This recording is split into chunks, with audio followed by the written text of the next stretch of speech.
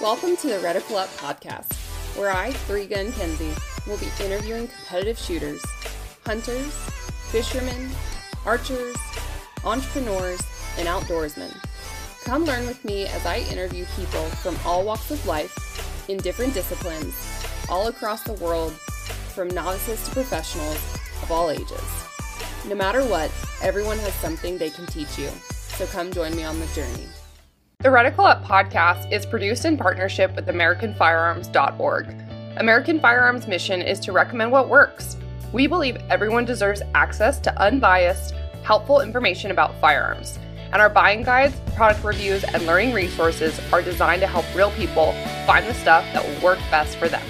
Check us out at www.americanfirearms.org. Hey everyone, welcome back to the Reticle Up podcast. I'm here with my buddy John McClain. Yes, we're going to talk about this epic name that he has.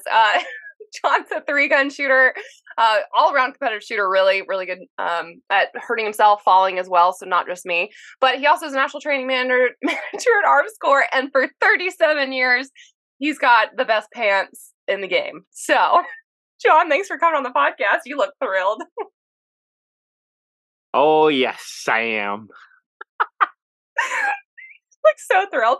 So I actually don't know your background as far as like, did working at Armscor comes first, or did you start shooting first, or how did you end up in this industry? So it started a long time ago when my parents were anti-gun, and that naturally transitioned to me as soon as I turned 18, going and buying a rifle and hiding it under my bed for 2 years. After that point, I went out and got a handgun. It was a Glock 22. And that was because I was kind of thinking about getting into law enforcement. And then my buddy's dad was a USPSA shooter.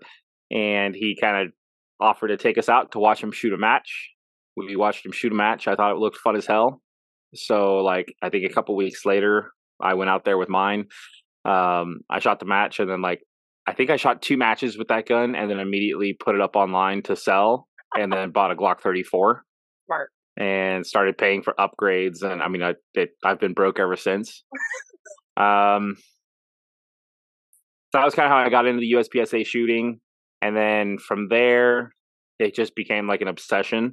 Mm-hmm. Like it was all I wanted to do, all I kept talking about and thinking about and all kind of stuff. And then after, I don't know, maybe 5 or 6 years of doing it as like a weekend warrior, my cousin who worked for a company called Rifle Dynamics out of Las Vegas, Nevada, they build AKs, and he brought me on board as like a contractual hire to test fire AKs. So like once a week I'd drive out there, I'd pick up like anywhere from 20 to 30 AKs, throw them in my car, go out and test fire them and give them results, let them know if the barrels had to be bent because the front sight had to be pushed so far one way or the other, whether or not there was keyholing issues or crown issues, or if it didn't, failure to fed, failure to extract, all that kind of fun stuff. So I did that. That was where they kind of started my first, I guess, sponsorship, you can call it, because we bought an AK, and at this time, you could buy them overseas, have them shipped in, and it was like, God, I think the base model that I got was like maybe $180 for an AK and 223, because I couldn't find 545 or 762 that wasn't steel case, so I couldn't shoot it for 3-gun. Right. And that was actually the first rifle that I shot for 3-gun, was the Rifle Dynamics AK that Jim Fuller helped me build along with Billy Cho, who's my cousin, and then they let me help build it as well. But we had to convert it over because it had like a sporting stock and all that kind of stuff. So we had to do some work to it. From there, I met Dills Jonasson, and just kind of forced him to be my friend in a way. Because he was a very awkward guy to have a conversation with, because he was homeschooled his whole life. Yep. So like the social side of him was a little underdeveloped, and I like refused to not let him talk to me. Is that still the case today as well? No, Nils is great now. He's much more better on the social side. He'll still have moments where he says things and you're like, oof, that was a little rough, dude. But I love being there. Even when he says it to me, I still find it comical. But um, so from there, so at that point, I'd just been a USPSA shooter. After I'd known Nils for a couple years, he was here for SHOT Show, and he was going to shoot the SHOT Show 3-gun match that they held after the show. And he asked me if I wanted to shoot it, and I didn't have a rifle, I didn't have a shotgun, nothing. And he was just like, "No, I brought extra ammo and all kind of stuff. So just come shoot my gear, and I'll show you how to use it." And from there, 3-gun was kind of like, okay, that was fun as hell. So that got me into 3-gun a little bit more serious. Then I picked up Sun Devil Manufacturing was the AR sponsor that I got picked up by, and they helped me out a lot because they actually got me an AR built after Sandy Hook. So like, wow, when AR prices were skyrocketing, I was able to get one without having to take a loan out or sell a kidney. And then around that time, I'd been working as EMS in Las Vegas for maybe 4 or 5 years at that point, as a EMT advanced. And while running a call one night, I ran into Lisa Twanson and their father Bolo, who was one of the, not the founders, but he was the second generation of family that took over Armscor and Rock Island Armory.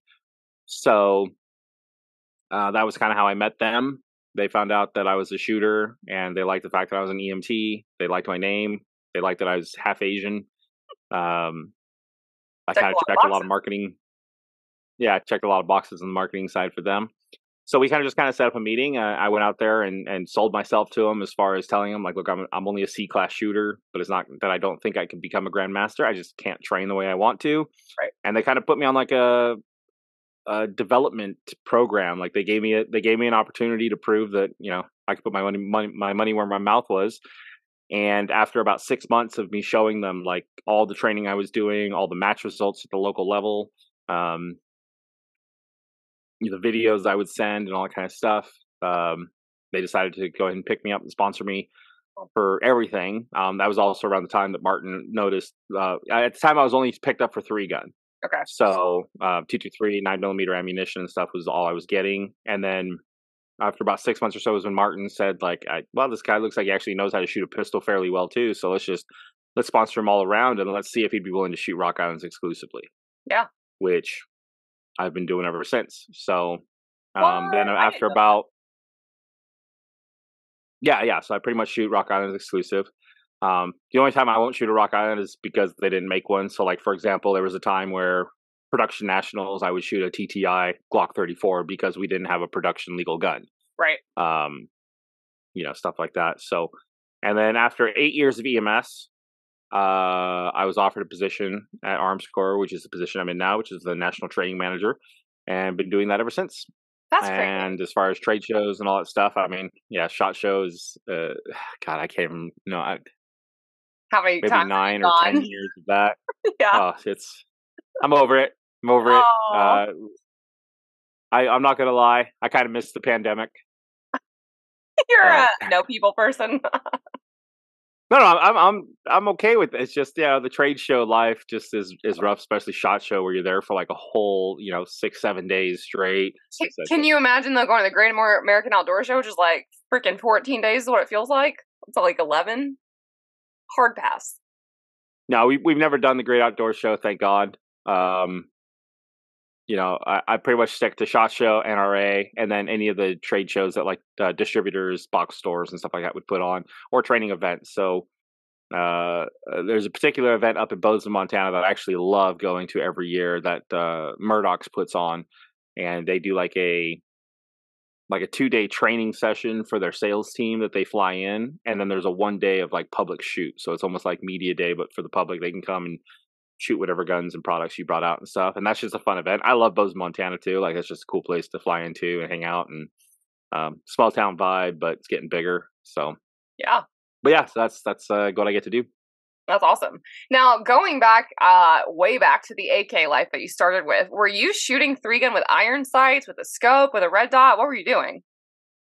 So the AK that we built, I had an Ultimate gas tube rail system installed on it. So it's got a Picatinny rail on the top of the gas tube, just because that was the most consistent way of putting something there. Prior to that, I do still have on my old AK, my first one that we built, a dog leg rail top cover, and that has a rail system on the top cover. It's got a way of kind of locking it down to make it as stable as possible. But obviously, it's a top cover that could move. So even when you have your scope zeroed, there's still a little bit of variation that can find its way in. So I started with TAC Ops shooting with a scope on it, and then recently with the insurgence of AK matches and stuff, and matches that are more specifically designed for the AK platform, I've swapped over to a red dot. So now I run Vortex razors, yep, on my AKs now. So when did, obviously kind of work with Armscor, you said you've been with them forever. When did the other sponsorships with like Voodoo Tactical and Vortex and even Hunters, HD Gold, like when did all of that come into play? Well, so Hunters HD Gold didn't come until maybe 4 years ago, something like that, when it was basically when I was selected for the World Shoot Team for Classic, prior to the pandemic. Right. And Brian offered to give everyone that classified for the teams a free set of lenses. So he came up to me towards the end of a match and asked me if I was going to give him my frames to make lenses for, which at that time I didn't even realize he could do, which is why I held off on ever getting lenses. So yeah, after the match, I dropped my frames off to him, and he took them back with him, and I got them in. So that was how that relationship kind of started. I fell in love with those lenses. I didn't realize how different. I either ran sunglasses or I ran clears. Yep. And then once I started shooting with those, I even tried to go back to clears to see if it was like if I was just drinking the Kool-Aid or if it legit like was a more enjoyable experience. And I couldn't stand shooting with clears anymore. Even with sunglasses, like it just muted everything. So that's been a great relationship. Brian's an absolute fantastic guy. Love getting to be able to represent his product, because I really do love it. I do believe in it. I think it's great. Yeah, and you get to work with that cool chick. Who works there? Yeah. And some of the other companies like Voodoo Tactical, we just kind of met through, I think through matches and going and just chatting with the people, and then with, I don't know, maybe a little bit with working with Nils and stuff like that. Like we've made the introductions and we just work together really well. We communicate with one another like we're brothers almost. And I don't know, like I think when people see the way we interact with each other, and the way we talk, not just with each other but also other people, and out in public and in the match settings and stuff, we just kind of come across as pretty decent representatives for the brands and stuff. So Voodoo's been another great company. For those that don't know, they end up making a lot of products for other companies as well. So you might even say like, oh, well, their bag sucks, but I got the Safariland 3-gun bag, and that was the best bag ever. Well, news for you, Voodoo Tactical made the Safariland 3-gun bag. So it's kind of like back in the day, a lot of people, it was funny when I was shooting for Rock Island, when I first started, I had a lot of people that told me that, Rock Islands were crap, they're cheap, they're, third world country quality, blah, blah, blah. And then I had one guy in particular that told me that I should have just saved up and bought a real gun like a STI Spartan, which was a 9mm single stack that STI sold. Yep. What the guy didn't realize is that Rock Island Armory made the STI Spartan. That it was a branded OEM project that we did with them. Wow. So after I informed him, I said, like, do you have a Spartan? He said, yeah. I said, well, how do you like shooting your Rock Island then? Because that's exactly who made it. Makes for fun conversations, but people don't know what the hell they're talking about. But and Vortex, actually, Vortex has been a great relationship too. A great company to work with. Ruben Allison is one of the nicest guys in the industry as well. And they kind of brought me on when 3-Gun Nation was the thing. So I was on the TV show. I'd qualified for the Pro Tour. I'd won my series, and then I made it to the finals. And when I was going to the finals for 3-Gun Nation Nationals and then the shootout, Vortex was nice enough at that time. Like, they didn't really know who I was too much, but I'd reached out to them because I was having issues with my optics. And so I was kind of shopping around, and I was asking if there was anything they could do for me, even if it was just like let me borrow one so I can just have a good piece of glass or whatever. And they sent me a Spitfire. So that's a prismatic, one power laser etched reticle, and I ran that for nationals, even though other guys were still running scopes. I mean, 3-gun nation, you didn't shoot out past 50 yards, so I didn't feel like I needed a variable optic scope. And then I got disqualified at nationals for a stupid rule. And then I go to the shootout, and then I get disqualified in the shootout. And then I had made it far enough that they had me go up and shoot for third place. It was either third or fourth place against Nick Atkinson, and I ended up beating him. So I'm probably one of the only people I know that can say they were disqualified twice in one day and still won $5,000 at a match. I remember you telling me the story. That's insane. Yeah, so that was an interesting time. But that was kind of how the relationship started, was them just sending me a Spitfire and then me just going out, rocking it, doing as well as I did. And then afterwards, I think at SHOT Show, we met up and discussed a little bit more, and then they brought me on board. And since then, I'm sure if anyone follows me on Instagram, you'll know how much I absolutely love Vortex, not just the optics, but even their clothes. Like I'm wearing a vest, the shirts of Vortex, the hats of Vortex. Their stuff is just so good. So I got Vortex socks on. The only thing I don't have on is Vortex pants and underwear. Just no pants. Just as soon as they make some, it's going to be on me. But so yeah, no, there's just been a lot of great companies that have gotten me there, and I can say too that there was one other person that really helped propel me to where I am, and that was Pete Rensing, who at the time ran a company called iScope LLC, and he's the guy that kind of brought a lot of the matches in Vegas to the level that they were for a while. He spent a lot of time, energy, and effort to train me up and to call me an idiot when I needed to be called an idiot. So every day. And still to this day, I mean, he's probably one of the best coaches that I know, just because when it comes to instruction, there's a lot of people that can do, and there's a lot of people that can show you what they can do, but they have a hard time explaining why they're doing it or breaking down what it is that you're doing wrong, why you're doing it, and how to correct it. But yep. Pete actually used to train guys for like the X Games and snowboarding. He used to train golfers for the PGA Tour and stuff like that. So I mean, he's got a very long history of training people at a professional level, and shooting was no different. So that's so cool. Now, did you actually go to college, or didn't you just go straight into this work?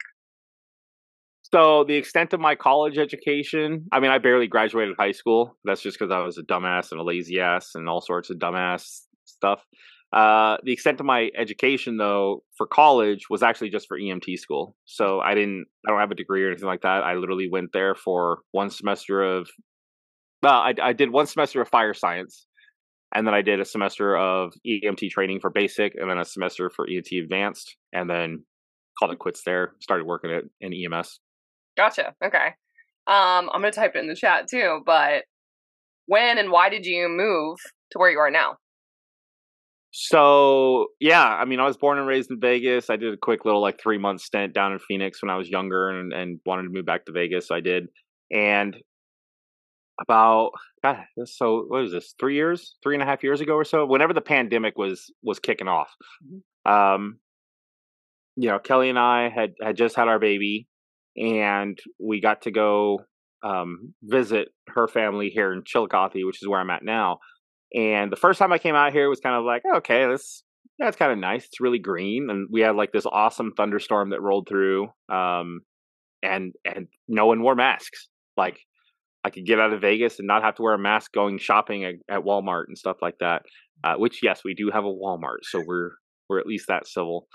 So we ended up coming out here maybe 3 or 4 times to visit, and each time I just fell in love more and more with it. And we'd go back home to Vegas, and in the summertime, it'd just be brutal. Our little one just absolutely loved being outside, and we could never take her out there because it was too damn hot. Even after the sun went down, it was still miserably hot. She couldn't just run around in the front yard or anything like that. I didn't have a front yard really at the rental we had either, just because the property sizes and stuff.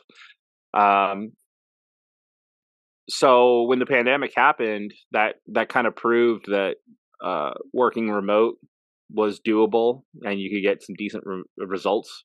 Obviously, from the work, like it's easy to track whether or not someone's doing their job, right? They're either not doing what they need to do or not.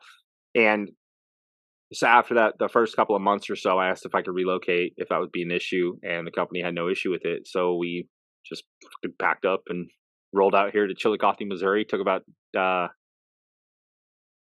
about 2.5 days to drive out here. Just because driving with a U-Haul and a trailer hauling your car, you can't go over 55 miles an hour.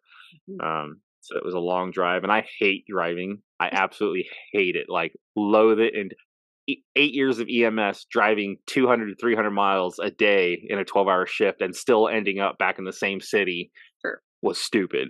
So I hated driving. So that was that was hard to try and convince myself that'd be a good idea. What year in 2020 then did you move? Or what month? Sorry. We moved out here at the end of September. Okay, so I moved in December. Yeah, it was like September 20th or something like that. Somewhere along there. End of September. Yeah. Okay, so you moved up there, and this is during the pandemic time. How do you think it's actually been more productive for company to have people working remotely or as contractors and stuff like that versus in an office? I don't know. I don't pay the bills, so I don't have to see like what the air conditioning cost is at the office and power costs and all that kind of stuff. I know that there's obviously ups and downs. I think by working remotely, especially when you got like a little toddler around that doesn't understand why is daddy up in his office for 5 hours straight? Like I want to go see him, so I'm going to go open the door and just run up there and start screaming in his office. It doesn't matter if he's on a Zoom call or not. So there can be distractions. Like that was one nice thing about being able to go into an office is like once you leave the house and it's pretty much well known that you're gone, you're busy, you're doing whatever. But I don't know. It was also way nicer, with my first daughter who's 15 now. I was working 2 jobs at some points and during her childhood and stuff. So there was times where like I would see her when we would wake up, and then I would see her as she was getting ready to go to bed, and that was it. I didn't really get to spend a lot of time with her. I didn't get to watch her grow up or anything like that. Versus this time, it's like, you know what, if in order to calm her down from having a hissy fit means, okay, I have to put work on pause for 30 minutes to go down there and hang out with her and stuff, like that was a cool experience to get to see way more of this, I call it the little one growing up, more than I got to see my mini me grow up. Yeah. So, I think it's really comes down to there's what's important to you. Obviously, your job is important, your paycheck's important, paying your bills and all that kind of stuff, getting food on the table. But at the same time, it's even if you get a little bit less productivity out of it, I think in the long run, and the mental side of it, like your employees are probably way happier.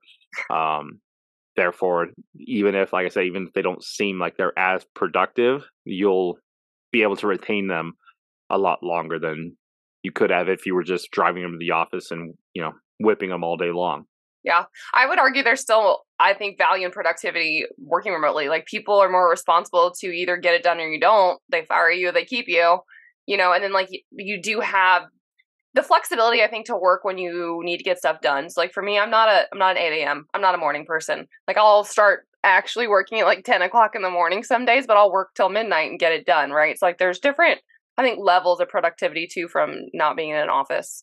But it just depends on what you're doing. Because like if you're in sales, you don't get to hang out until 10 o'clock and then finish your last PO at midnight because the offices have been closed and POs aren't being accepted anymore. So it just kind of depends on what you're doing. But no, I think like I said, as long as you're just doing what you're supposed to be doing and the company can keep track of what you're doing and how you're doing it, then what the hell, why not? So how did you actually, back up to like your progression in the sport? I know you started a C class. Like how did you progress and did you just put in the training hours, live fire, dry fire? Like how did you improve? Well, so I remember I started as an unclassified. I was officially a D class. I literally climbed into every, like I didn't go from D class to A class. Like I went from D class to C class to B class to A class to master to grandmaster. So I literally hung out in every single class that there is in USPSA. I can say that if someone was just to go on this journey, if they were going to start the journey and they just wanted to do it all solo, no help, no instruction, no like tell everyone to shut their mouths. I don't care what you think you saw me do. Like I want to figure it out on my own. I think in USPSA, the majority of the time you could probably get, at the time, I would say maybe C classes where you would plateau.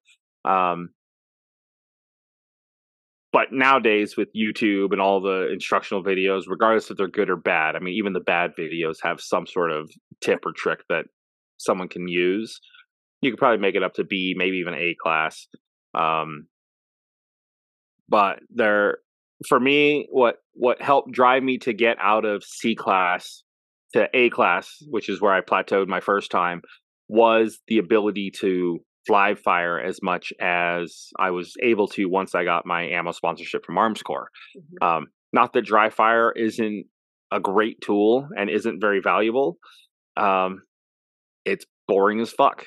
And there's even tools out there. Like I've got several of them from like iMarksman and iDryFire. So you've got these laser cartridges. You've got the Cool Fire trainers where it actually cycles your slide and all that kind of stuff. Like there's a lot of things that can make dry fire a little bit more enjoyable. Therefore, you'll want to do it more.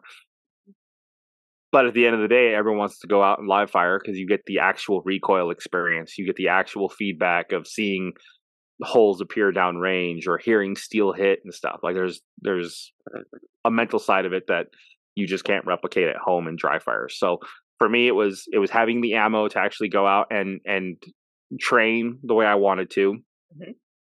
Mm-hmm. And then the next thing that, obviously not everyone can get an ammo sponsorship. If you can't get that, then what you need to do is you need to find a coach. And the reason why I say that is because as a shooter, you can say, I suck at reloads. But unless you have a training regimen and a way to work on or to develop a training program that focuses on reloads and what part of it is it, someone to actually watch you to say, okay, it looks like you're losing time when you're dropping your mag, like you're ripping the mag out of the bottom of the gun instead of just letting gravity do its job. Like having someone that can actually pinpoint all of your shortcomings or where you're losing time and then specifically create a training regimen for you designed to improve that area is invaluable. So even if that means like if you have to pay someone to train you, then fine, do it once a month and then just let him build a training regimen. By next month, we should see these improvements. So here are the drills that I want you to do over the next month. That's going to be huge because now, anyone can go out and say, oh yeah, I shot 500 rounds of training today. But unless you can actually say like what exactly you trained, like if you just put a target out and shot 500 rounds at it, that's not training. Nope. That's just you wasting ammo and, whatever. So, and picking up a bad habit, I'm sure, along the way. I mean, here's the thing. If you can do a bad habit fast enough to be good. Yeah. Right. I mean, there's obviously the world that the majority of us live in, what we think is efficient, what we think is appropriate or the best way to execute whatever. Yeah. But the fact of the matter is there's people like Eric Raffel, the new standard is to not put your finger on the front of your trigger guard. And I guarantee you that with Eric's front finger on his trigger guard, he still smokes everyone. Eight world shoots in a row now. So, yep. And even he says like when he teaches people now, like he teaches all the fingers under the trigger guard, but he just can't. It's his instinct. It's what he does. So there's no sense in him trying to change it. Yep. But yeah. So you can be fast. You can be wrong fast enough to be effective. Yep. So I know you've only had a few or just one, but I just still love to feel better about myself. So how have you tripped and fallen while shooting? And then how is that executed out? You already know how I tripped and fall because everyone's so fun. Everyone's seen my videos when I post them on Instagram. Do those go viral? They don't go as viral as the Tom Hanks video that I posted, but they definitely get more interactions than like when I do really well on a stage. Yep. You people suck. So, No, I mean, like, let's see. So, Red October is the notorious fall where the carpet on the platform caught my foot because it wasn't stapled on the left side of it, and I almost like. I can laugh about it now, but the fact of the matter is, when I was going down, my head was so close to the edge of one of those stairs. I could have very seriously been injured. Yeah. And it was all happening in slow motion. Like I saw those stairs coming at my face very, very slowly, and I had plenty of time to consider my life choices. There was that. There was a fall in Vegas that I took. I tripped in during a 3-gun match. That one wasn't too bad. I just broke a PMAG. And I bloodied a pair of my Clover pants. Is there any other falls? Because I think the only other time I can't think of any other falls that I have. The only other funny video that I have is where the Steve Carell video screaming no when my AR mag drops out of the second time. So I'm not as clumsy as you're trying to make me out to be at the beginning. So fun. But just keep posting the same video. If you want to talk to someone about falling during matches, you need to talk to the other Team Armscor members, Casey Ryan. Okay. And the reason I say that is because she's fallen a lot during matches, but she's also fallen. She used to be like obviously she doesn't do it anymore, but when she was younger, she was a dancer, like ballet and all kind of stuff. And she has some great videos of her falling on stage because like the floor would be too slick or something, and she wasn't. Oh my god! I mean, some of them. The smack sound that happens when she hits the ground is epic.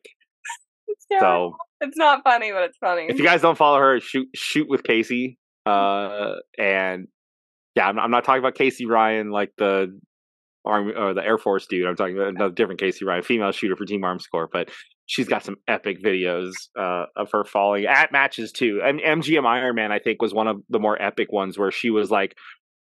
MGM Ironman was a big 3-gun match that Travis Gibson used to put on with MGM targets out in Parma, Idaho, and it was huge. Like you'd shoot from 7:00 in the morning till 6:00 at night, and then you would still be behind. So like some guys would have to shoot with like headlights and stuff to finish the stages or weapon lights or whatever. But big stages. Coaching was allowed, so you basically would bring a team of people with you. So, like, as you're shooting, they would tell you, like, 3 targets on the left, 2 targets on the right, 1 steal, run, haul ass, and then stop there, come back. And, like, they could sell you, like, oh, come back, you missed a target, like, stuff like that. And, like, you're talking, you'd shoot, like, 40 rounds of shotgun, and then you'd follow that up with, like, 50 rounds of AR stuff, with like 15 of them being long range targets from 100 to 500 yards out, and then you'd finish it with 48 rounds of pistol, and that'd be one stage. Jesus. So there was a stage that she was running where she had to run down the side of a berm to get to a golf cart, and she made it down the berm, just not entirely on her feet the entire time. So it's awesome. I'll see if she can post it. I'll ask her to post it because it's just funny as hell. But it's too funny. So when did your creative, colorful pants come into play? Was that always part of your personality?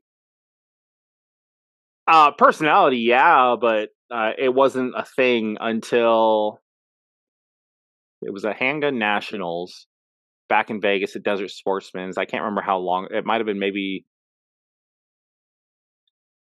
9 years ago.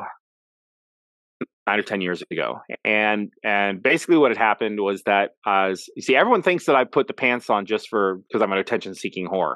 I mean, that too. I'm not saying that that's not true, but that's not the reason behind the pants. The reason behind the pants is that when I did start picking up sponsors and started getting a little bit more serious about shooting, I would get very pissed off at myself whenever I would make a mistake. So I'd throw a miss, I'd hit a no shoot, whatever it was. And instead of knowing how to pull an Elsa and let it go, I would carry it with me, or I'd be pissed off at the next stage, and I would just snowball. So even at the local level, that would happen. And I started becoming like I felt like I was becoming a bigger dick than I needed to be for a local level. And if I went to a big match, I can only imagine 3 days of it, of me sucking. it was just going to be a train wreck. So the pants were actually a reminder to me that I started shooting because it was fun. I got serious about shooting because it was fun. And if I forget that it's for fun, then I might as well just go ahead and sell my gear and move on to something else, because why the fuck would I waste my time doing something I already hate? I have a job for that, right? Not this job, but back then I had a job that I hated. So, right. Mm-hmm. So the pants were just a reminder for me to like look down and say, how serious can you be taking shit right now? Like, look what you're wearing in public. People can see you. So smile, giggle, and that was the biggest thing. Now it's just become my thing. Yep. And I'll say this, those pants, I don't care what any of you say. They're the most comfortable shooting pants that I've ever worn.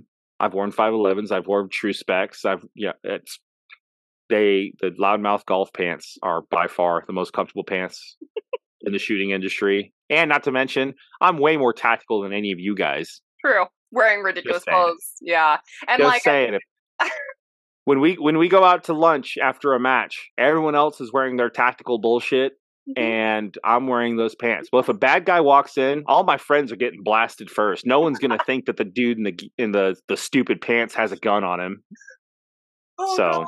I just thought about that. And it was weird because your gray man is blending in. Your gray man is not blending in. I don't know how to say that, but when you were wearing like regular FDEs at SHOT Show, I'm like, where's John, guys? He's not here. Yeah. Well, it kind of sucks that, I know I'm Asian and we all look alike, but like people recognize me more from my ass in the pants than they do from my face or my shooting skill. Still to this day. I'm not going to say I'm the best shooter in the world. I'm not. Mm-hmm. I don't even consider myself an elite level shooter, but I do think I'm pretty damn good. Good. I'm like one of the most okayest average shooters out there. You're better than that. But you are branded. You're one of the most branded shooters out there, and that is hard to create. You're like Lady Gaga. Thanks. That's a compliment. I like her. She's very stylish. Sure. I don't know. She made it. She's at the elite. Oh, whatever. But pants are your thing. Now, when you go into, I know you've been like hunting and fishing and doing other activities. Are you still wearing these pants, or are you actually going to put on some camo? No, I've put on camo. Just because I needed all the help I can get to learn what the hell I was doing. However, knowing what I know about white-tailed deer now, next season I do totally intend on wearing a pair of my loudmouth pants to go out and hunting and try and kill a deer with it on camera. Have you ever watched the movie My Cousin Vinny? Yeah. Okay. Do you remember this is my favorite line in that movie. Remember when she goes, what kind of deer gives a fuck what kind of pants the son of a bitch you shot him with wearing? Exact line. That's what I just came to mind for you. That'd be great. I think if I pull that off, I'm totally gonna cut that clip into my video. You're welcome. So, no, that's a great point. Absolutely. No, and the only reason I didn't do it this year was because by the time someone brought it up, it was starting to get so cold, and those pants are not very thick. No. And it doesn't matter how many layers of underneath I put. Like, 28 degrees is cold as shit. So I need all the help and insulation I can get. And I can't wear them turkey hunting because they will notice the difference between regular camo. So I'll have to keep it for deer. Hell, maybe I can go out and like coyote hunt or something like that wearing the goofy ass pants. But no, deer hunting this year for sure is going to be on the list of the early season. I'm going to plan on going out in my loudmouth golf pants. I love it. And killing a deer. The only thing I will do is I'll switch to my camos or jeans when it comes time to field dress it, because I ain't getting blood on those things. They're too damn expensive. They're very expensive. Now, so the deer hunting stuff, had you done that growing up, or you're saying you were literally self-teaching yourself how to do that now? I'm not going to say I was self-teaching, but I did not hunt for 36 years of my life until I moved out here. Yeah. Now maybe it was 34, because technically I moved out here when I was 34. But yeah, I didn't necessarily do self-hunt or self-taught, because there were a lot of people here that kind of gave me tips and pointers and kind of showed me like, okay, here's where like they had stands already set up. So it's not like I had to go out and I had the luck of finding someone private land. So it's also, I didn't have to learn all the public land. I have yet to this day to experience what a public land hunt is like. I know that everyone says it's absolutely crazy and busy as hell, and and depending on where you are and the kind of people you have to deal with can be very unsafe. So I got a little bit. Now, what I'll say this though, where I didn't have to deal with the public land side, I did have to learn with. Not only am I trying to figure out how to hunt, I'm also trying to film myself figuring out how to hunt. Yeah. So that added, I think, that probably made the whole process twice as difficult. Yep. Yeah. Yep. If you can have a buddy to go hunting to create like the content for you, it's really nice. Like I know I'm blessed. Like when Brian got 2 of my kills on camera, and I was trying to figure it out for myself on the 3rd one. But I was shaking so bad, I didn't want to lose this doe, and I was like, I want to film it. Or you're really worried about content filming. It's hard, right? Because that's what we do and what we want to do. But I really also want that meat. So, and it's like the longest shot I've ever made by myself, and it's not on video. It's such a bummer. Yeah, no, it was. It's been a fun experience. I've gotten a little bit better about figuring out like little gamer techniques for filming and stuff. Like I don't go out there with anything super fancy. Yeah. I don't have $1,000 camcorder or anything like that. Like I'm out there literally with like a Canon point and shoot camera and a couple GoPros and I mean, hell, your phone right now is probably one of your best assets as far as filming content, regardless of what it is. So that's one of my primary cameras I use. And when you have an Apple Watch, it helps too, because instead of having to reach up and like turn the camera on and get it filming, you just use your Apple Watch as a remote. Oh, I don't have an Apple Watch. That's bougie. Bougie. Yeah, a little bit, and it's kind of annoying. Like, I miss my nice watches, but then I put a nice watch on and then I have phantom vibration all day long. Like I'll just keep looking at my watch thinking that someone texted me, and I'm like, I'm not even wearing my Apple Watch. Why the fuck am I looking at my wrist? That's really bad that you're trained to do that though. That's exactly why I don't have it. Is like I realized if I'm in the moment and I'm looking at my buzzing, like that's so bad, especially shooting. Like I know people that get texts and calls while they're like shooting a stage. I'm like, this is why I can't live with that. Well, no, if I'm shooting, then normally I wear my Brazen watch that I was given, or if I happen to have my Apple Watch on me, I turn my phone to airplane mode so I don't get notifications. Yeah. I turn all my notifications off, but that's fair. It's still weird. Think about phantom vibration. But okay, anyways, back to, I want to know about that deer stuff too. Did you learn to skin the deer by yourself? Did you have, again, some help, or is this just you all on your own? I really want to know the process that you went through here. So the first buck that I got, so the rule that I made for myself when I started deer hunting was that I wasn't going to allow, my first deer was going to be a buck, and it was going to be with a bow. I refused to shoot something with a handgun or a rifle or anything like that because I felt like it was cheating. So I used a bow. My first bow kill, the guy who owned the property, his name's Aaron Baker. He came out and he showed me how to gut the first one. Mm-hmm. So he did it for me with me watching and learning.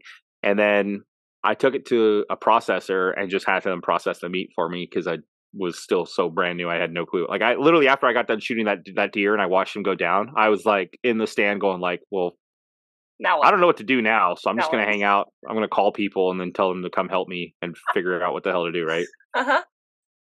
And so after we went to the processor and I went and picked up my meat, I don't know if I wasn't clear with communicating how I wanted the guy to cut my deer up or anything like that, but he completely and utterly butchered this thing. And I was so pissed with how he cut it up that I refused to ever do it again. So this last year, after I killed my buck, I got it in myself. We brought him home, and we basically skinned him, quartered him on the driveway, and just like I kept watching the Steven Ranella's got a video of how to skin a deer and then quarter it, and then how to rip the quarters apart and how to tear across the muscle groups and stuff. Mm-hmm. And I just kept watching that video like on record back, like, so if I'd get lost, I'd rewind the video up to where that was, and then I'd watch the video again. So yes, as far as butchering the deer has been a form of self-taught. Like I said, with YouTube, you can pretty much do everything, right? Yep. but so that's kind of how I've learned it. So this last year, like I still needed the video to kind of help me out a little bit, but I wasn't rewinding the video nearly as often as I was last year. And I'm sure it's just going to get better and better. But yeah, so part of it was self-taught, but a lot of it, like I said, I've had a lot of help with people kind of showing me tips and tricks and how to do it and stuff like that. So yeah. Did you guys buy like a meat grinder? We've had one. Kelly's brother had one that he won at like a Quails Forever banquet dinner or something like that. So he had the grinder. We just leave it over here because when he gets a deer, he takes it to his buddies, and his buddy has a whole processing shop, so he never used it. Cool. But yeah, so we got that, and actually what I figured out too is like, not that I mean I've got some parts of my first deer that I still haven't even used just because like they're like the roast cuts, and I'm like, I just never think about pulling them out and throwing them in the crock pot or anything like that yet. So what I found is that like I don't do roasts nearly as much. Maybe once I try it, then I'll start doing it more often, but I don't do it quite as often. And then the deer jerky is more of what we burn through a lot of once I start making it. So I basically got to a point now where I'm like, okay, once I pull the back straps out and the tenderloins and turn those into steaks, the rest of it I'm just going to throw in the grinder and make for either burger or deer jerky because that's what we do. So yeah, no, it's fun to figure out what you like and don't like. Like I'm actually a really big like summer sausage person, but then I don't really like deer sausage, and I don't know why, but like the jerky that Triple Forks Processing down where Brian's property, you know, they make the best jerky I've ever had. I can't top it. I don't know what they add crack. I think they just sprinkle crack on top. So that's what Brian does though. If he ever goes in there, Brian sprinkles crack on it. He sprinkles crack and Kona Gold. No, that's all he eats is the deer jerky. He doesn't eat any venison at all. Just I want all deer jerky, and I'm like, bro, there's other stuff to be made.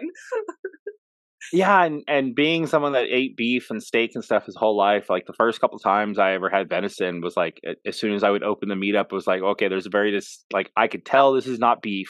Very different with the smell and the taste and the texture. But the more and more I ate it, the more I'm like, Jesus Christ, like this is really, really good. And you just got to learn how to cook it. Anyone that says it's gamey, you're cooking it wrong then. You're cooking it wrong. Yep. Lots of butter, lots of garlic. Yeah, I mean, and then the tips and tricks is just like soaking it in salt water, soaking it in milk, or just being able to fry it with a little bit of mustard. It sounds weird, but like my mom, I mean, they're from Louisiana. My whole family's redneck, so they were poor and they had deer meat was their go-to. But it's funny, like now, they don't hunt as much, and now I just got into it, and I'm like, I'm the only one, and I'm the weirdo likes cutting up animals. But it's fun. I was curious, why did you get into it? I mean, like, I've always wanted to, and I never had the opportunity, but you know, you get to move to this great area with hunting, and you just like said, fuck it, let's go. I think part of me actually part of it is brought to you by the pandemic and the fact that like with the grocery costs being what they went and became, it was like, wow, if I had to go out and try and find food, like I'd be fucked. Yep. So that was a little bit about the desire to figure it out. But in reality, like I've always had all this awesome firearms equipment and gun gear and stuff like that around, like, and just no one really to share the knowledge with me. I mean, it could have been very possible that I went out, did my first hunt, and found out that this just isn't for me, and never did it again. But it just happened to be that I really quite enjoy it. And more and more people, I think, are starting to. Like, I think the pandemic brought a lot of that out. I see more people getting into archery or getting into hunting now more than I have before. Like Casey Eusebio, like I don't know if he was a hunter beforehand, but like the last couple of years, he's gotten really into it. I knew Jesse was. Julie Golub, who's like an hour away from me here in Missouri, she's really big into it and all that kind of stuff. Now she has been. It's not like she decided to get into it, but yeah, it was just a completely different lifestyle, and like I get it now. Like there was a time where we would have a 3-gun match scheduled in like October in Vegas. It was the Surefire I think it was the Surefire World Championships or whatever, right? It was like September, October. And when Pete would send out the invites for people to come attend the match, he'd get so many no's because the response would be like, it's hunting season. Like I'm not going to take time out of my hunting season to come shoot a 3-gun match. And I was like, it's fucking weird. Like, why are you serious? Like, why would you not want to come shoot a 3-gun match? And now that I've gotten into hunting, I'm like, work will be like, hey, we need you to go shoot. We need you to go to this event. It's in October. And I'm just like, you guys are fucking killing me. Like, Jesus Christ. Not funny, but I agree. Like, all of October last year was gone every single weekend. It was 2 nationals, like back to back. And I only get 1 weekend a year now to go hunting. And Brian and I, like, we look at Triple Forks calendar. I'm like, I need to book it a year in advance. And it's no joke. Like, I can't move it for anything. And I have 3 days. I do a 3-day hunt to get as much animals legally right with, like, the buck rules, the doe rules that I can. And I only got 2 this season, but it filled my freezer for me, thank God. Like, with families, though, I mean, that's your only opportunity. And hunting season's real. I'm like, we're lucky and blessed, like, you've got access to private land. I do too, but I do know people that have to do all this stuff ahead of time for their own. They've got to put the work into their fields and the feeders. And I enjoy that as part of it too, which is really weird, but like, that is a full-time commitment to your land, if it's yours. So. Yeah, and that's the nice thing about the guy that I hunt his land is that basically, like, he's got a property up north that's it's 40 acres, and he lets some other people come out and hunt the property as well. And I'm not going to say it was a run-in, but we had an incident where I showed up to hunt and there was already someone there hunting. Wasn't a big deal for me. I just went on and moved to another location that I knew was there. But afterwards, I brought up, I was like, "Hey, man, just if you're going to go out there, just let me know so I don't disturb your hunt." Is really the big thing. Like, I don't want to drive my car all the way up to that side of the property, scare everything away while you're hunting. If I could have just stopped earlier and gone to a different spot, and it became this whole thing of like, "Oh, well, yeah, it's not your property," but I never said it was. So it became a big old thing. So he basically the owner of the property called me up and was just like, "Look," he's like, "stick to that 20 acres that." You can hunt that. You can do whatever the hell you want with it. So if you want to try and do a food plot, like, that's fine. Like, do whatever you want with that 20 acres. So he kind of like let me use this property, half of the 40 acres that he has up there, and I can set it up how I want. So I can move stands if I want to and all that kind of stuff. So that was kind of nice. And yeah, this year, like, I went out there with my weed whacker and I went out there with some Roundup and, gave myself cancer and all that kind of fun stuff. Killing off a little field. The only downside this year was that the food plot, the little micro food plot that I was trying to put in, I watched the weather report like they said. I saw rain was coming in, so I said, great. I went out there with a rake. I broke the ground up. I threw fertilizer. I threw the seed like as it was raining on me. Went home. It rained for 2 days, and then there was supposed to be like a 2-day lull and then like another 2 days of rain. Well, those 2 days of rain never came, and I ended up getting like 4 weeks of just dry, hot weather, and it killed off whatever started to germinate. So I didn't actually get a food plot in this past year just because the weather wasn't cooperating with me. But still, that process of like going out there and putting in 3-4 hours of blood, sweat, and tears and stuff, just kind of, and it's it's not even the funniest thing is that it's not for a guarantee. You're just improving your odds, but that's it.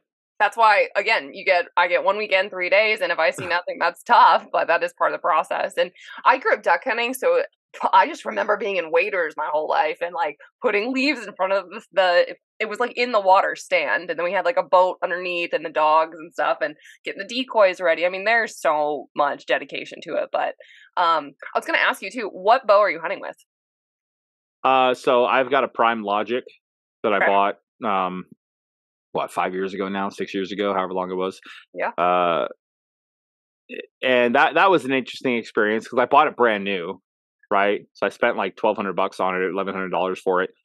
And then I learned really quickly that if I would have just waited until the next model came out, then instantaneously that price goes down to like $800. So I could have gotten it still brand new from the store, but because the new models were in, they would have cut the price of the old ones. So I learned pretty quickly how that works. So now, like, I've still just been using the same bow. Luckily, Prime. I love the Prime bow. I think it's awesome. They've swapped it up a little bit, but it's one of the bows that they have like a parallel cam system. So on the top, instead of just being one cam, it's actually got 2 that are side by side on the top and the bottom, and it's supposed to help make tuning the bow a little bit easier. The grip is also different than the standard bow. Typically, your standard bow has the knock point and all that stuff like dead center of the string between the 2 cams. The prime is different. The prime actually puts the grip of the bow dead center. So your knock point is actually a little bit higher over center. So what they have to do is that your top cam is actually a little bit bigger than your bottom cam to release. For the difference in the fact that the knock point is a little bit higher. You're not technically right in the middle of the string. Right. So it makes it a little bit more complicated to try and get work done to the bow, but like I've had the bow. I've never had to have it worked on, tuned, or anything like that. What's your draw weight? I've got mine set to 68, and I kind of wish it was up a little bit higher, but I don't want to buy new limbs for it because I mean 68 works fine, but yeah, that's heavy. I can't pull that. Oh, it's a good thing you don't have to. It's my bow. I have a bow. I'm just saying, like, I don't think I could ever hit 68 freaking pounds. I think Mike Stoker's at like 75. I could be wrong now. Probably is at 80. It's disgusting. Yeah, I mean, if I could swap them out to 70 or 80 pound limbs, then that'd be nice. And really, that's just because all that would do. It's not that I need more speed necessarily because like I'm afraid of like I've got pass throughs, no problem. Yeah. The only reason I want a little bit more weight and a little bit more speed would be so it would open up longer shots for me without having to do more of a holdover, and the idea of the fact that like, okay, if the arrow's flying faster, it's less time for the wind to do something goofy to it or anything like that. But in reality, I haven't shot a deer. I had one that I tried to shoot at, and I ended up shooting over her back because I had this whole experience. I'll tell you that in a second. But I had one that I shot over the top of, and she was at 30 yards. But basically, what happened? I was in my stand. Was that the video? Real quick, was that the video you made? Yeah. So I actually started a Instagram page called FPS Outdoors. It's FPS_outdoors, and what that is kind of my follow me along as I figure out how to not screw up hunting as often as I do. And like I do like gear review, and I show like, okay, here's what I'm going to take hunting, and here's why I'm using this product, and da da da. But yeah, so what had happened was that like I'm in my stand, I hear this doe just like come shooting out of the neighbor's property, hops over the fence, lands in our property. She's starting at about 80 yards out, and she like sprints in, stops, turns around, and just pauses like something spooked her. So I'm like, okay, maybe it was a buck or whatever. Well, she ends up like jolting into the property again, stops like at 30 yards, but she's behind a tree, so there's nothing I can do about it. She's looking back behind her, and then I start hearing leaves rustle, and when I look, it's a coyote that's chasing her. Ooh.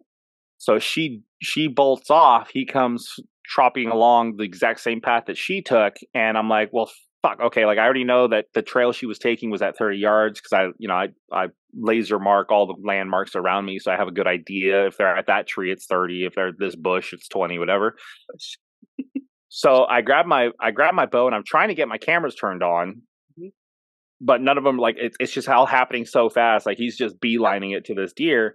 I don't really have time to get the cameras all up and get my bow in my hands. So instead, I just grab the bow. I pull back on it. And in that moment, I completely blank out on, like, what noise do you make to stop a coyote? Right? The answer to that question is anything. As a roadrunner, anything. You could scream, hey, you could scream stop, you could scream yoo-hoo, and that coyote will stop. My brain just like went full blank, like I forgot how to make any sort of noise. So I just decided, okay, I'm just gonna lead him and try and shoot him on the move. So when I sent the arrow, I ended up being about 2 feet off the mark, and I buzzed his tail. Like I could see the fur fly off of his tail on the back end. So needless to say, that scared the shit out of him. He took off sprinting at that point, and I was just kind of pissed off at myself that just happened. Like I was like, oh my god! Like I literally, after I sent the arrow, my brain was like, you should have just like made a noise. Anything would have worked. You didn't have to be clever. You didn't have to try and sound like a hunter. You could have just been like, yo, oh, anything. So I'm sitting there. I'm frustrated about what just happened. I can't believe that I was an idiot. I completely forgot how to make noise. I missed this coyote, so now he's off chasing this deer and probably going to kill her and all that kind of stuff. And So I spent like 10 minutes just being flustered.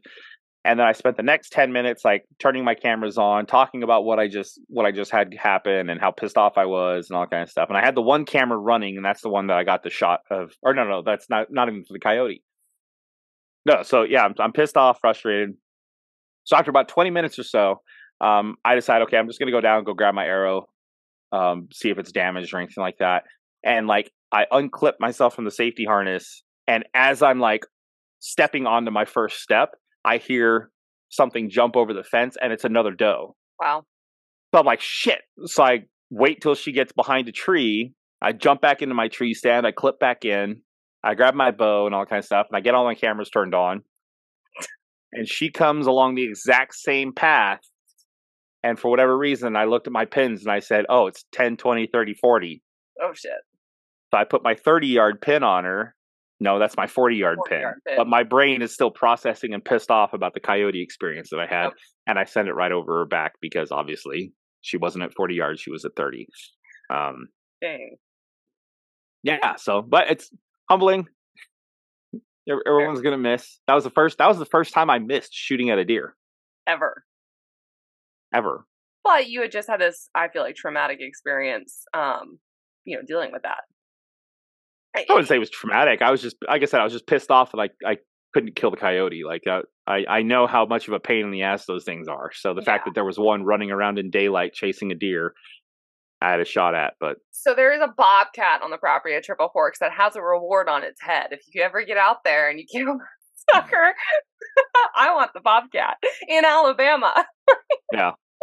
But no, I would love to do predator hunting one day too. So what I wanted to recap all this with too is that I think you and I have both had to kind of learn, and I like to learn. Like there's not very many, I think I would say, females that want to go like do the whole thing from start to finish. Because like you said, there's different times we're living in. We want to be able to harvest our own food. It's healthier for you. But it really is overwhelming how much information, unless you have someone that's done it and can guide you, especially when it comes to public land of so many rules, so many access, the different seasons, the different licensing, like it's too much, and it changes so fast. And I think that's where, and I've shared this before with several different companies, are like, how do we bring more, gender, color, and whatever into fishing, to hunting? And I'm like, well, there's 7,000 freaking rules and no one to guide them. And unless you like to read and figure it out, it's not fun to figure out,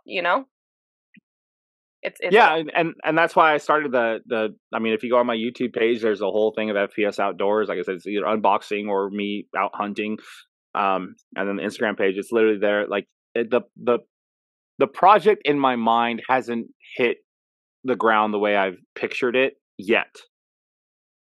But I'm trying to work with other companies to try and figure out a way to make it become what it is. But yeah, I mean, essentially, that's the stuff that I want to get rid of. I want to alleviate. Like, for example, living in Vegas, even though I'm still in Vegas, I had no clue that all I had to do if I wanted to go coyote hunting was go out on public land and shoot coyotes.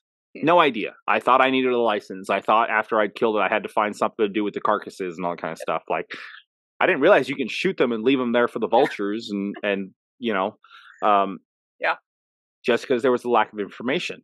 Yep. And no one to tell me. So it's the program that I've done, like I said, with FPS. And it's funny, FPS does not stand for feet per second. It's fancy pants shooter. It's feet per second now. We're changing today. No, it's fancy pants shooter. FPS Outdoors. It was essentially a way for people, like, if they ever had any questions to ask without feeling like, okay, if I ask a professional hunter, what do I do this? They're going to give me this very technical answer. Like, no, I know it's very fresh in my mind still about being a complete and utter, like, I don't know jack shit about it. So, and like I said, it's also the idea, like, I'm not sponsored by Prime. I'm not sponsored, I'm sponsored by Vortex, but even then, like, I tell people, like, if you can't afford a Vortex, there's other options out there. Yeah. I think Vortex has a great array of options, even when it comes to price point and stuff. You don't really need to go anywhere else, but I'm not afraid to say, like, okay, here's another option. Here's another company that I think is reputable enough that, you'd be happy with and all that stuff. So I'm not going to give you just how many times have you seen on Facebook where someone's like, hey, I'm brand new to 3-gun and I'm looking to find a holster. Who should I buy? Sponsored shooters. Instantaneously, it's all the sponsored shooters saying, oh, Weber Tactical is great. No, it's Blade Tech. No, it's Safari Land. No, it's whatever. And it's just like, I know. How about like, and instead of saying everyone else sucks and this is the only option, how about just saying like a legit, well, what's your price point? What do you look like? Know what you need to get, and here are some options for you. Then go out, and sometimes the answer is you're going to have to buy 2 or 3 different kinds to figure out what you really like. Yep. You and know, when it comes so, to the 3-gun, for anyone listening, public service announcement, and you might disagree, but I've had enough DQ to deal with it, is hooded holsters in 3-gun. Good retention, please, in 3-gun. I've also seen people without them that don't need them, but I saw an elite level, I'm sure we know who I'm talking about, but his gun got hung up on this like airplane contraption, jumps out, and whoop, pistols out of the holster. Hood would have prevented that. Would have been more hung up, but like hood. Retention.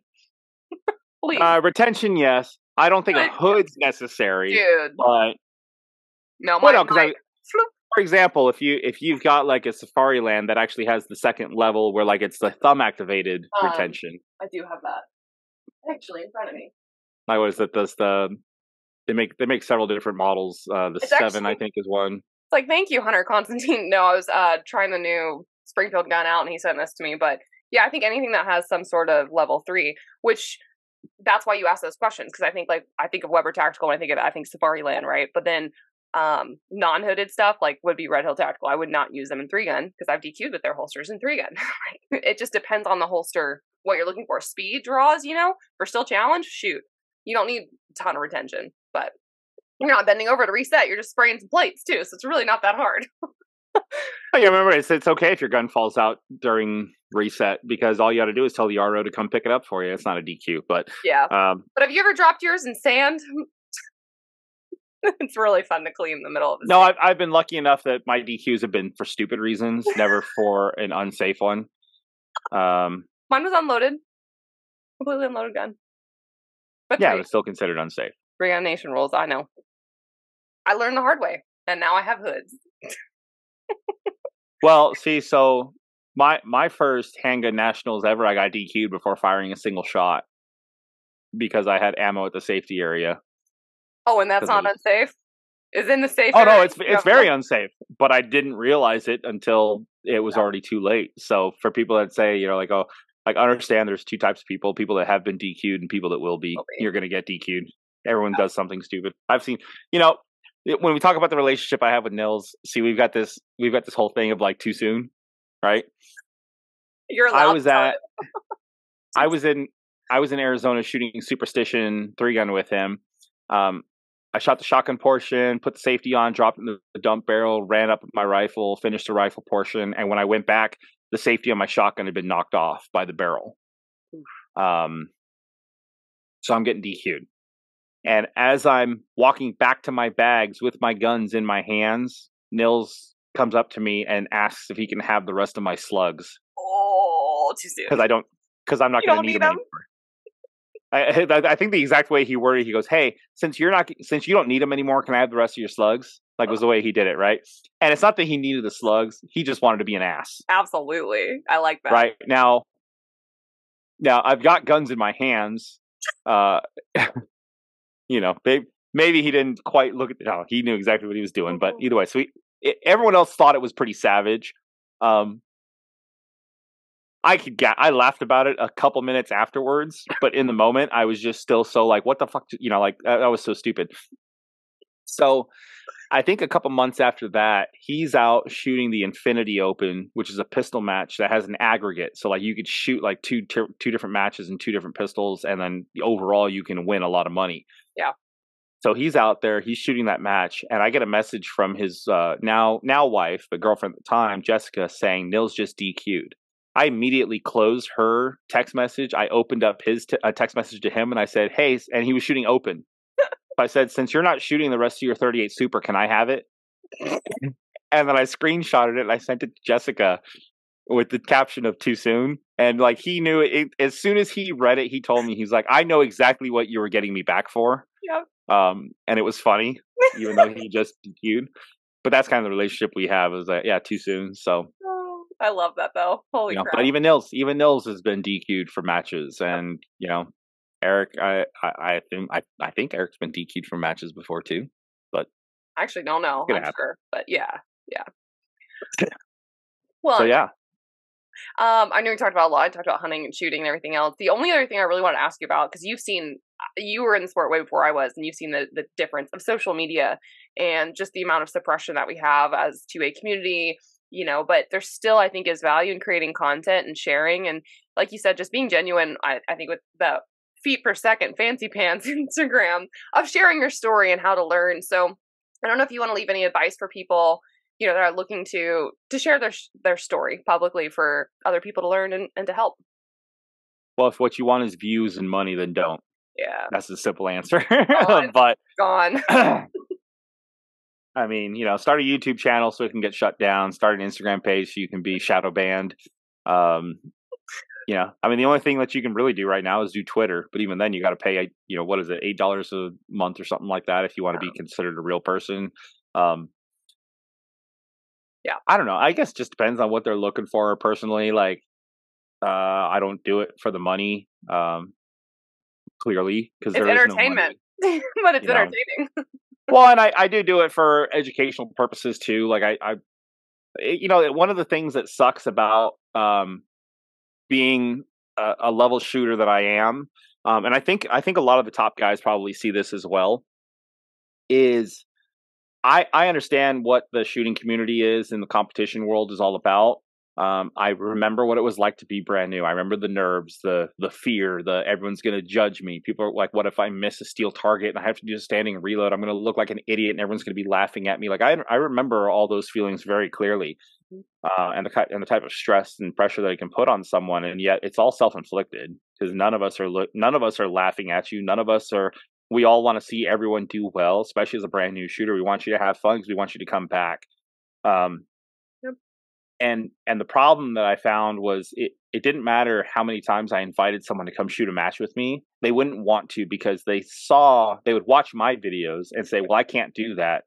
And they'd compare themselves to like what I'm capable of when we're talking about the top 10% of the shooters in the nation being able to do what I do at my level.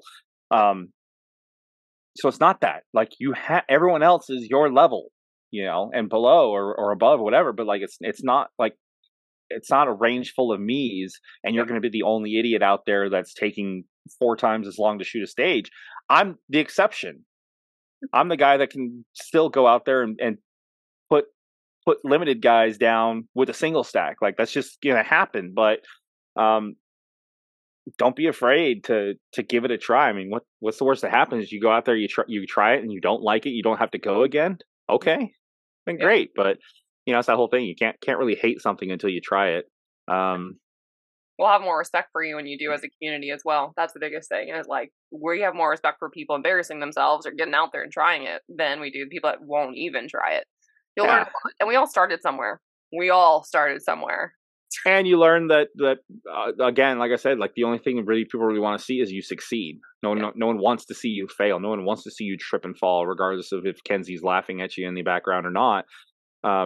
Now, granted, once you become established, then yes, your friends are going to want to see you fail in epic fashion. There's a video I posted of Area 3 when I was shooting PCC this past year where I get to this last position and there's 3 targets that I can literally smack upside the head. And I completely trigger freeze on all 3 targets 6 times in a row. So I shoot it in the most stupid IDPA tactical order possible. Like I know Nils' wife took like 20 times to watch the video, and she still couldn't figure out what order I actually shot the targets in. Sorry, and yet I was able to do, like, I got only 2 hits. I didn't have any extra hits. But in the video, as soon as I get done doing that, you hear the most obnoxious laugh in the background from a guy named Bob Crow, Krogh, and great guy. He's a very good friend. Like, love the guy to death. Him and Billy are both just amazing people as well. They're 2 of the only people that also have to deal with Nils like problems as far as like trying to get as much oxygen at the altitude that they live at on a regular basis. And I mean because they're tall. They're so tall. And yeah, he's just laughing his ass off. And he laughed for like 5 minutes at how retarded I looked up there swinging my PCC back and forth at these 3 targets that should have been a 1.2 second, and instead I did it in like 3.5 seconds with, single shot, blah, blah, blah. So yes, as you get more developed, your friends will want to see you fail in epic fashion, for comedy purposes, never for, self-inflicted harm or anything like that. But, no, other than that, then it's just like, if you want to make content, then make content. Do whatever the hell you want. Like if it makes you happy. I mean, in reality, if you post a video and only 100 people like it, great. If 1,000 people like it, great. If 1,000,000 people like it, great. Guess what? You still probably have to go to work on Monday, so it doesn't really fucking matter. So you might as well just have fun with it. Yep. If you like doing it, if you like making it, if you think the video is funny and you want to share it, then do it. Do whatever the hell you want. If you get shadow banned, you get shadow banned. I mean, hell, I'm at this point now where my Instagram stuff, I've got 8,400 followers, all like legit followers. I haven't paid for followers. And I mean, the last couple of videos I posted about like 500-600 views. Like, that's ridiculous. I know there's more people out there, but it's what it is. I'm going to keep doing what I do anyway. Same. Mine will never grow. I got in too late, but I like what I post. They're entertaining. Most of it's painful. So if you want to feel better about yourself, just watch my videos. The compilation video, I don't know if you ever saw it, of me from last year or the year before. It was all of my following in 1 year. Holy crap, It's a funny one. And it's like, I fall down, I get back up again. It's that stupid song. And it's just like, oh my God. Yeah. No, I mean, it's an interesting time. Yeah. For us all in the firearms industry, but I mean, it's what it is. Worst thing you can do is just be quiet. Exactly. So wear loud pants and be loud and demand attention. So John, any final thoughts that you want to leave people with? I know you mentioned your fancy pants shooting, but what's your Instagram name for your regular account? Regular account on Instagram is McClain John. I think my Twitter's the same too. It's like McClain_John or something like that. I try and remember to do Twitter, but like, god damn, there's just so many platforms out there now. No, I mean, I think I've kind of hit the big sponsors and all that kind. I mean, obviously, if I missed anyone, sorry, but yeah, no. You know what? I'll say this too. I want to add one more thing, and this is just because this is another thing that I think would help the 2A community, and the bullshit of the ATF that is out there. I just recently got my first suppressor for my 223, which is a Surefire Monster. Now, to tell you a Surefire Monster, that should tell you how long I've had this suppressor sitting at my FFL dealer, because that can was discontinued like 8 years ago. Yeah. Holy crap! But it's a suppressor that has like teeth on the front of it. It's meant for crowd control purposes. And I just finally went to Silencer Shop a couple years ago. I did my trust through them, but now they have like their single shot trust, the unlimited single shot trust that you can do. Man, if you've never, I know there's some people that are probably going to think like, what the hell do you need a suppressor for? And it's not necessarily that you need it, but you need it. You do. And it's not because like of anything tactical. It's not because it's just cool points. Like the shooting experience with a suppressor on the end of your AR, even though you still have to wear hearing protection, it's so much better to just have to have one pair of hearing protection. And even if like, the seal breaks or something like that on your hearing protection, you don't immediately have tinnitus after your very next shot. That was very eye-opening for me, was the idea of like how much more enjoyable shooting an AR could be. And the biggest reason for that is also the fact that like, if you're getting in firearms, or if you're in firearms and you want to get others into it, it's a great way to have juniors, ladies, even guys start off on a platform where they don't have to worry so much about hearing loss. They don't have to worry about the sound of the recoil or the explosion happening to scare them or intimidate them or anything like that. Like, and I think it makes it safer if you can lower the volume of the rifle, then you can have a better communication, because now you don't have to wear 2 sets of Hearing Pro and all that kind of stuff. You actually just talk back and forth and all that kind of stuff. It was a great experience going through Silencer Shop. I'm not sponsored by Silencer Shop. They're not paying me anything to say this. I'm just telling you. Yeah. Using their kiosks, to go. You literally can create your account through there. You can do your fingerprints right there at the kiosk that puts them in their database. And then when you have a trust set up through them, every time you buy a suppressor, you just let them know. They do the paperwork for you. You submit it with them, and then it's just a waiting game. And for those who are like, well, God, it's going to take up to a year to get a suppressor. Okay, fine. So I'm 37 now. Means if I want to buy a suppressor, I'll be 38 when I get the suppressor. You know how old I'm going to be if I don't want to buy a suppressor? I'm still going to end up being 38. So using that as an excuse, well, it's just going to take so long.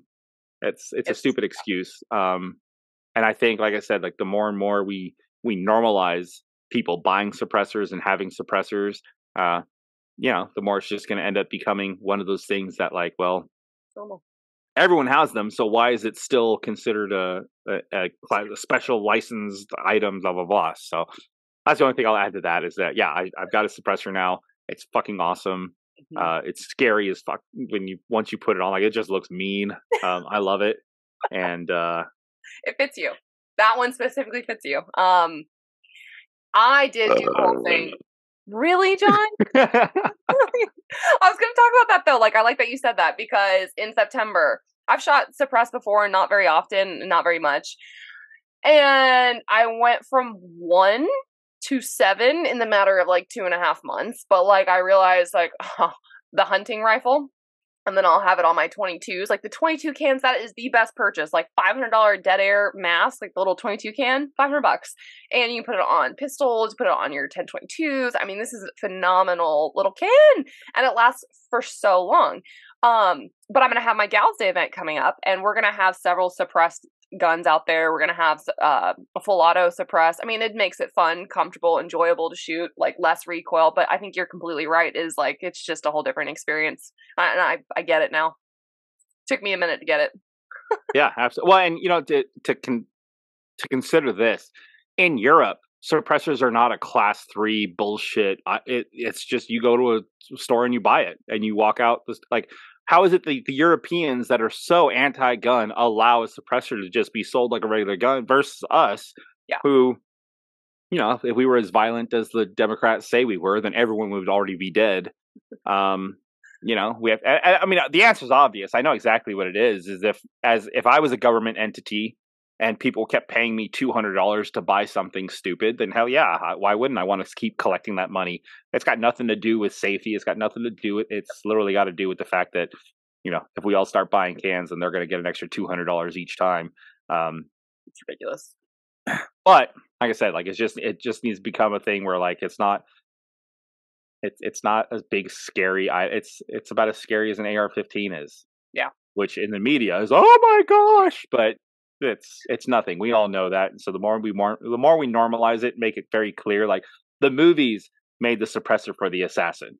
For sure. 100%. But it was never meant to be that purpose. So, but if you have a gun that's in your vehicle, especially AR platform, or if you have one in your home and you plan to use that in a self-defense scenario, I would put a suppressor on it, because you're going to blow your eardrums out and it's not going to be pleasant. So, see, that's just you looking at the negative. The fact of the matter is, we all want to learn a second language. So what better way to be forced to learn sign language than to make yourself go deaf? That's terrible. It's terrible. All right, we've rambled on too long. John, thank you for coming on the podcast and sharing your knowledge and all the things. And I appreciate all the content that you put out. I do. And I love shooting with you. So thanks for everything. Appreciate you. Well, thanks for having me. And thanks for resetting your internet connection so the rest of this podcast didn't suck. And for those who don't know, I edited a lot of this anyways to make it enjoyable. Anyways, guys, stay tuned for the next episode of the Red Club Podcast. Go follow FPS_shooting, right? Outdoors, okay. And then McClain John, which is the one I mainly follow. But go follow those 2 accounts, check them out, and feel free to bug John with questions. That'll make me happy. Yeah, absolutely. I'll answer them, as long as they're not stupid. Just kidding. Awesome, guys. Stay tuned, and thanks for following along. Thanks for listening to the Reticle Up Podcast. Be sure to subscribe wherever you get your podcasts and on YouTube. Follow along on social media at Reticle Up or 3 Gun Kenzie.